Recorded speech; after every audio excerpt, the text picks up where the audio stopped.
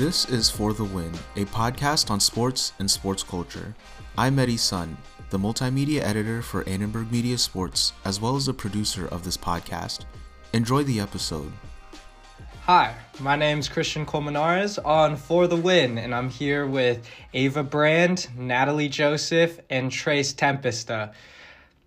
Guys, so crazy week in sports and has to do a lot with social justice. Let's start talking with the Zlatan and LeBron James beef. What do you guys think? I mean, I think it's a no-brainer. Zlatan's in the wrong here. I think wrong place and wrong time to come out, especially against LeBron when he's done so much for the community with the I Promise school and everything. And athletes nowadays, more than ever, are such important figures. And if they want to use their platform to discuss social issues, then they should be able to, just like any other normal person is able to. This just eats at me, things like these, especially since Zlatan was so hypocritical. Like, he even spoke out about the racism against, his last name and everything like that not too long ago. And then he's turning around talking down to LeBron like it's somehow different, like it's somehow less than. I just feel like as a white athlete talking down to a black athlete for such a similar thing, it's kind of like that whole shtick of you are a black athlete and you're just kind of lucky to be here, so sit down and shut up and take what you're given. So I think that's just comes across way too clear for me to stand back and just be fine with this. I just cannot be on Zlatan's side with this. Right? I got Laura Ingraham vibes from his response. And disclosure, prior to this, I like both Zlatan and LeBron James. I've watched them since I was a kid. And I was really disappointed with Zlatan's response. I felt that his response yielded a position of white privilege, and it was very obvious because he does not have to worry about the same issues that LeBron James does as a black athlete in America, and his notion and his sentiment about LeBron James activism was so clearly from that same breath that he's privileged. He's a white man from Sweden, has been a professional footballer for this his third decade now. So yeah, this man lives the life, and I think he was totally in the wrong for judging LeBron James. Me too. And my biggest question for Zlatan is, why does he even care? For someone to not want to get involved with politics, supposedly, he surely just sparked a socio-political conversation here. So I don't really understand why Zlatan's deciding to take a part in this. Imagine being anti-activist in 2021 as an athlete. You should do better, especially knowing what the modern athlete can mean in society. Absolutely. And LeBron, of course, responded to Zlatan's comments, basically saying, look, I have a huge platform. I'm going to use it for what I want. What did you guys think of LeBron's response? I thought it was perfect. He didn't give Zlatan any fuel to the fire. He basically was the bigger person, just kind of said, this is what I'm doing and your comments won't stop it. And yeah, going off just the double standard, it's these black athletes are expected to be role models for the kids in these lower income neighborhoods or other black youth, but when they want to speak out about social justice issues, they get criticized for it. And it's well, if you're going to be a role model, they should be able to voice their opinions on these issues. Yeah, Absolutely. I totally agree with that. I think if anything, his response was restrained. You have Zlatan coming at you from a totally unprompted place, right? And I think so out of pocket. So out what, of pocket. man? Huh? Who talked to you? Sit down, please. I just feel like if I were him, I would have gone a lot harder. But then again, LeBron's not new to this. How many times has the man been told to shut up and dribble? He's been here for how long? Oh my God. So I feel like if it was anyone else, we would have gotten a more bombastic response. But it's really tepid coming from LeBron because, if anything, this is just another walk in the park for him. Yeah, LeBron took the high road here, in my opinion. He didn't stoop down to the level of Zlatan and take shots and try to just diminish his platform here. It's just ridiculous to not understand the importance that LeBron can have in the personal impact to a community. Maybe Zlatan doesn't feel a direct attachment to his community that LeBron does. That could be a huge difference, clearly exposed here. Zlatan actually bought his rival club So he went, and his starter club in Sweden, he ended up later in his career buying their rivals. So there is a bit of disconnect between him and his community. And I think both of their response was petty. A big indication of their personality. It's no secret Zlatan is a bit difficult to deal with. I mean, there are plenty of videos of him kicking his own teammates. And LeBron James is one of the most media-trained athletes. Yeah, seriously. And I think, like you guys all said, he didn't give like a rude, bombastic response. And I think, if anything, that just alludes to who he is. I think it's interesting also Zlatan's response about saying politics divide the world, but by saying that he's dividing the world even further. It's just kind of really had to go there. Political statement too, right? Exactly. I guess he's not wrong. Now, switching gears a little bit to another athlete who's actually very proactive in his community, J.J. Watt. He just landed in Arizona. He's on the Cardinals. Are you guys surprised? Initially, I'm not going to lie, I was surprised, but looking more into it, I think it makes sense. You know, Arizona's a team on the rise with Kyler Murray. They have a strong offense, and just adding to that defense up top, I think it's a good fit for him. Yeah, there's an argument that the Arizona Cardinals are on the rise up, and I think they are, but I still was really surprised by this because maybe I don't quite see the vision that J.J. Watt sees with the Arizona Cardinals, but if you want to go to a contender, there's more obvious teams to choose here. For example, why didn't he go to the Pittsburgh Steelers, a team that made the playoffs this year, and join his brother T.J. Watt? How cool would that be to have two Watt brothers on the same team competing for a legitimate shot at a championship? I understand that Kyler Murray is a great player on the rise, but J.J. Watt's at the point where he's trying to win now, so this move did surprise me. This move, I gotta disagree. It didn't really surprise me.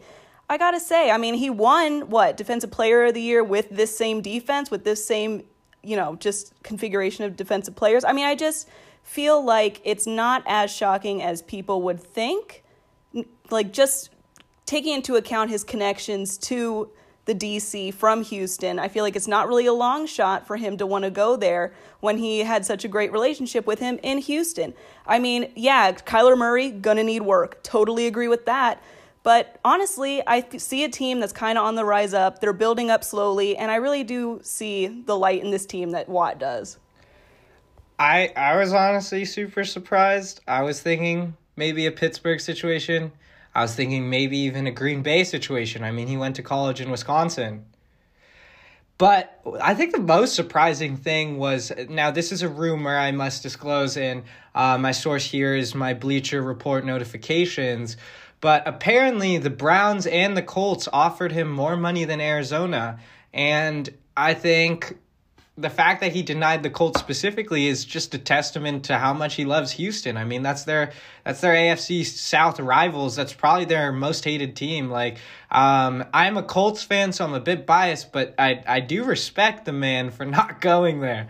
Yeah, oh my God. I mean, throw away Houston, lock away the key if they gave him to the Colts. Like, that's all I'm saying. Oh my gosh. What a disaster. This is a disaster already given, but that to a division rival, psh. I was gonna say, like, they're already a disaster. These hires are questionable. Their star young player, Deshaun Watson, their cornerstone of their franchise, has been very explicit about wanting to leave, and yet he hasn't been dealt for, anything. So, yeah, this Houston team, actually Houston sports in general. I am sorry, Houston fans. It's been a rough year.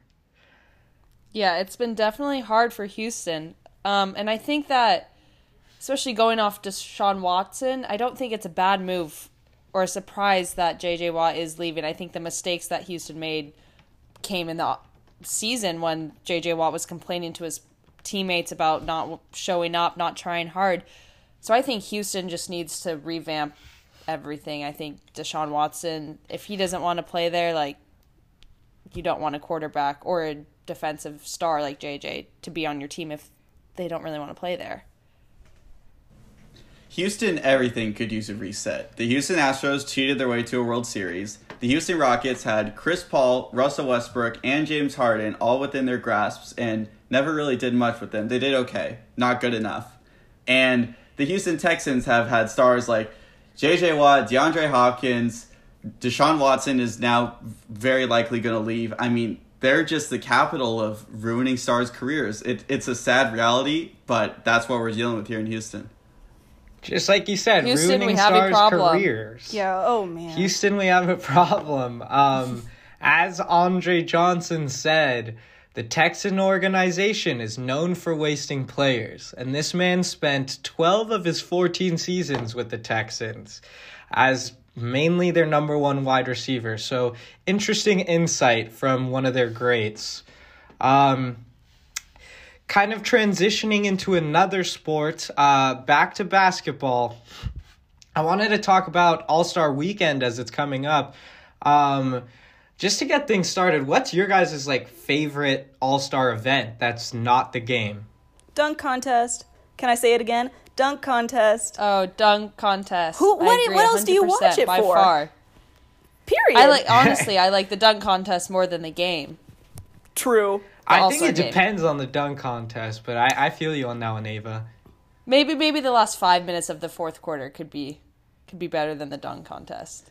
Yeah, first guys, three, I not respect so the dunk contest pick. I'm also going to throw the 3-point shootout in there. I like it when guys have, there's this top-end talent. Like, there's always a Steph Curry, there's a Buddy Hield, there's a Devin Booker, there's a Joe Harris within the 3-point contest, and they get competitive with it. I like that there's an elimination series, and there's a little strategy involved in it when they choose a money rack on what exactly they want their, most important shots to be. And I like how it's short and it's sweet, and it's a really good all-star event. In the past, couple of all-star, seasons, who has been the contenders in the dunk contest?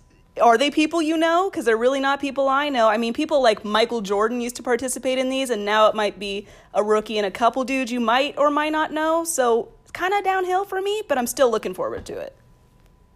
Yeah, but I would have to disagree a little bit on that point, because the 3-point shootout, it is very interesting. It's fun to watch all these players do what they're so good at, but we get to see that on a nightly basis during the regular season. We've seen Steph Curry, Klay Thompson drain threes, however many they can do. It's at this point it's going to be 20 in a game per person, but the dunk contest, we never get to see these players jump over a car or do crazy windmill dunks off the backboard in a normal season game. So I think it's more exciting because there's just the X factor. There's the question of what are they going to bring to the court this year? Yeah, and the dunk contest participants were just released today.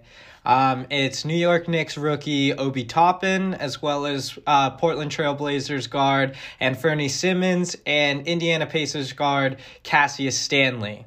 I wouldn't say that these are superstars, so you guys were right in the sentiment that the 3-point contest kind of gets those guys.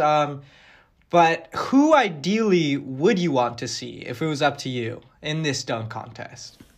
If I could throw a name in there that I really wanted to see on this list, for me it would have been Miles Bridges. He's a little bit more known than some of these guys, quite honestly.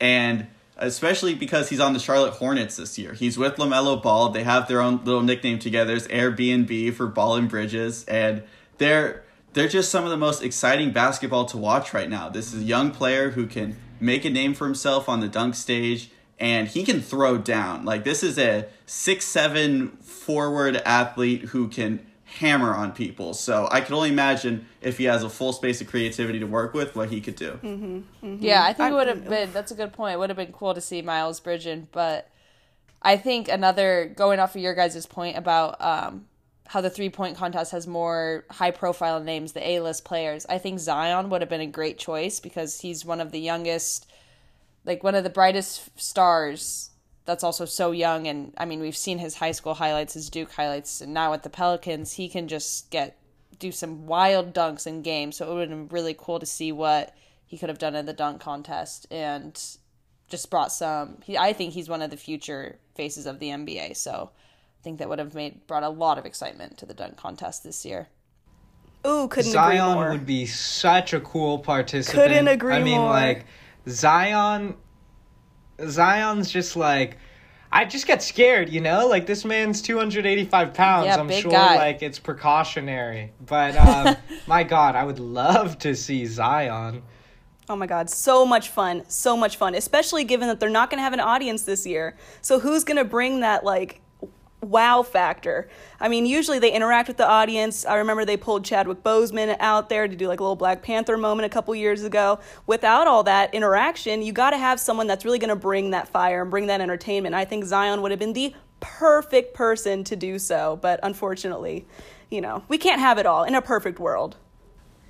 Yeah, Yeah, that's I part of mean- the appeal of the dunk contest is all the gimmicks that go with it. Like, oh, Blake Griffin's going over a car. Like, oh, Dwight Howard just put on a Superman cape. It gets so much fun. I think Aaron Gordon like jumped over the weird Orlando Magic mascot and he was like on a hoverboard rotating around. All these gimmicks, but that's what makes the memorable dunks. So that's what we're missing out in this All-Star game is, look, if the guys aren't going to be super notable, let's just hope that they're at least creative with what they include in their dunks. Yeah, and this creativity might be a bit restricted, obviously, because of the coronavirus and the limited participants and that the props. I just can't really imagine it being a normal dunk contest. But now, do you guys think that this is going to affect player motivation? I mean, usually the All-Star game isn't like the most, how should I put it? It's definitely not the NBA Finals. But do you think we're going to see a record low in terms of motivation? Or do you think that this sort of new-ish style of All-Star game, it's 3 seasons old now, but do you think that that'll kind of revive them and have them engaged? I think we're going to see a new low in motivation. I think that not necessarily motivation. I think they'll be more cautious with one another and wanting to prevent injuries and just be taking care of their bodies more. So I think there'll be less enthusiasm to play. You know, maybe less dunks, less challenges, that sort of stuff.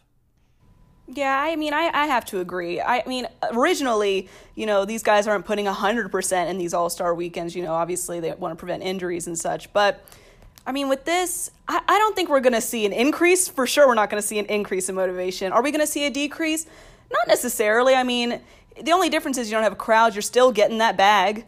What else is there to do, you know? So will it drop? I don't think so. It's probably stay the same as we've seen in the past years. I think the only redeemable quality about this year that I can think of, aside from, well, like, obviously, I don't think this should be happening at all, but it is. So the one thing within it that I like is the Kobe structure of the All-Star game, where the first 3 quarters are pretty normal, but it's really all about the fourth quarter, where the leading team is first 1 to 24. I think that's a really nice tribute to him. And like last year, it worked really well. Guys were super competitive. Now, it could have been because Kobe's death was fresh on everyone's mind, but that idea of like competing for Kobe or like having some Kobe structure around this can add an element of competition. I sure hope so. I mean, the All-Star weekend is usually a weekend to celebrate. I don't know, it's just like fun being an NBA fan, and I'm sure many of our listeners would agree. But that wraps up today's episode of our podcast, and always remember to go for the win. Thanks for tuning in to For the Win, and remember to stay tuned for new episodes.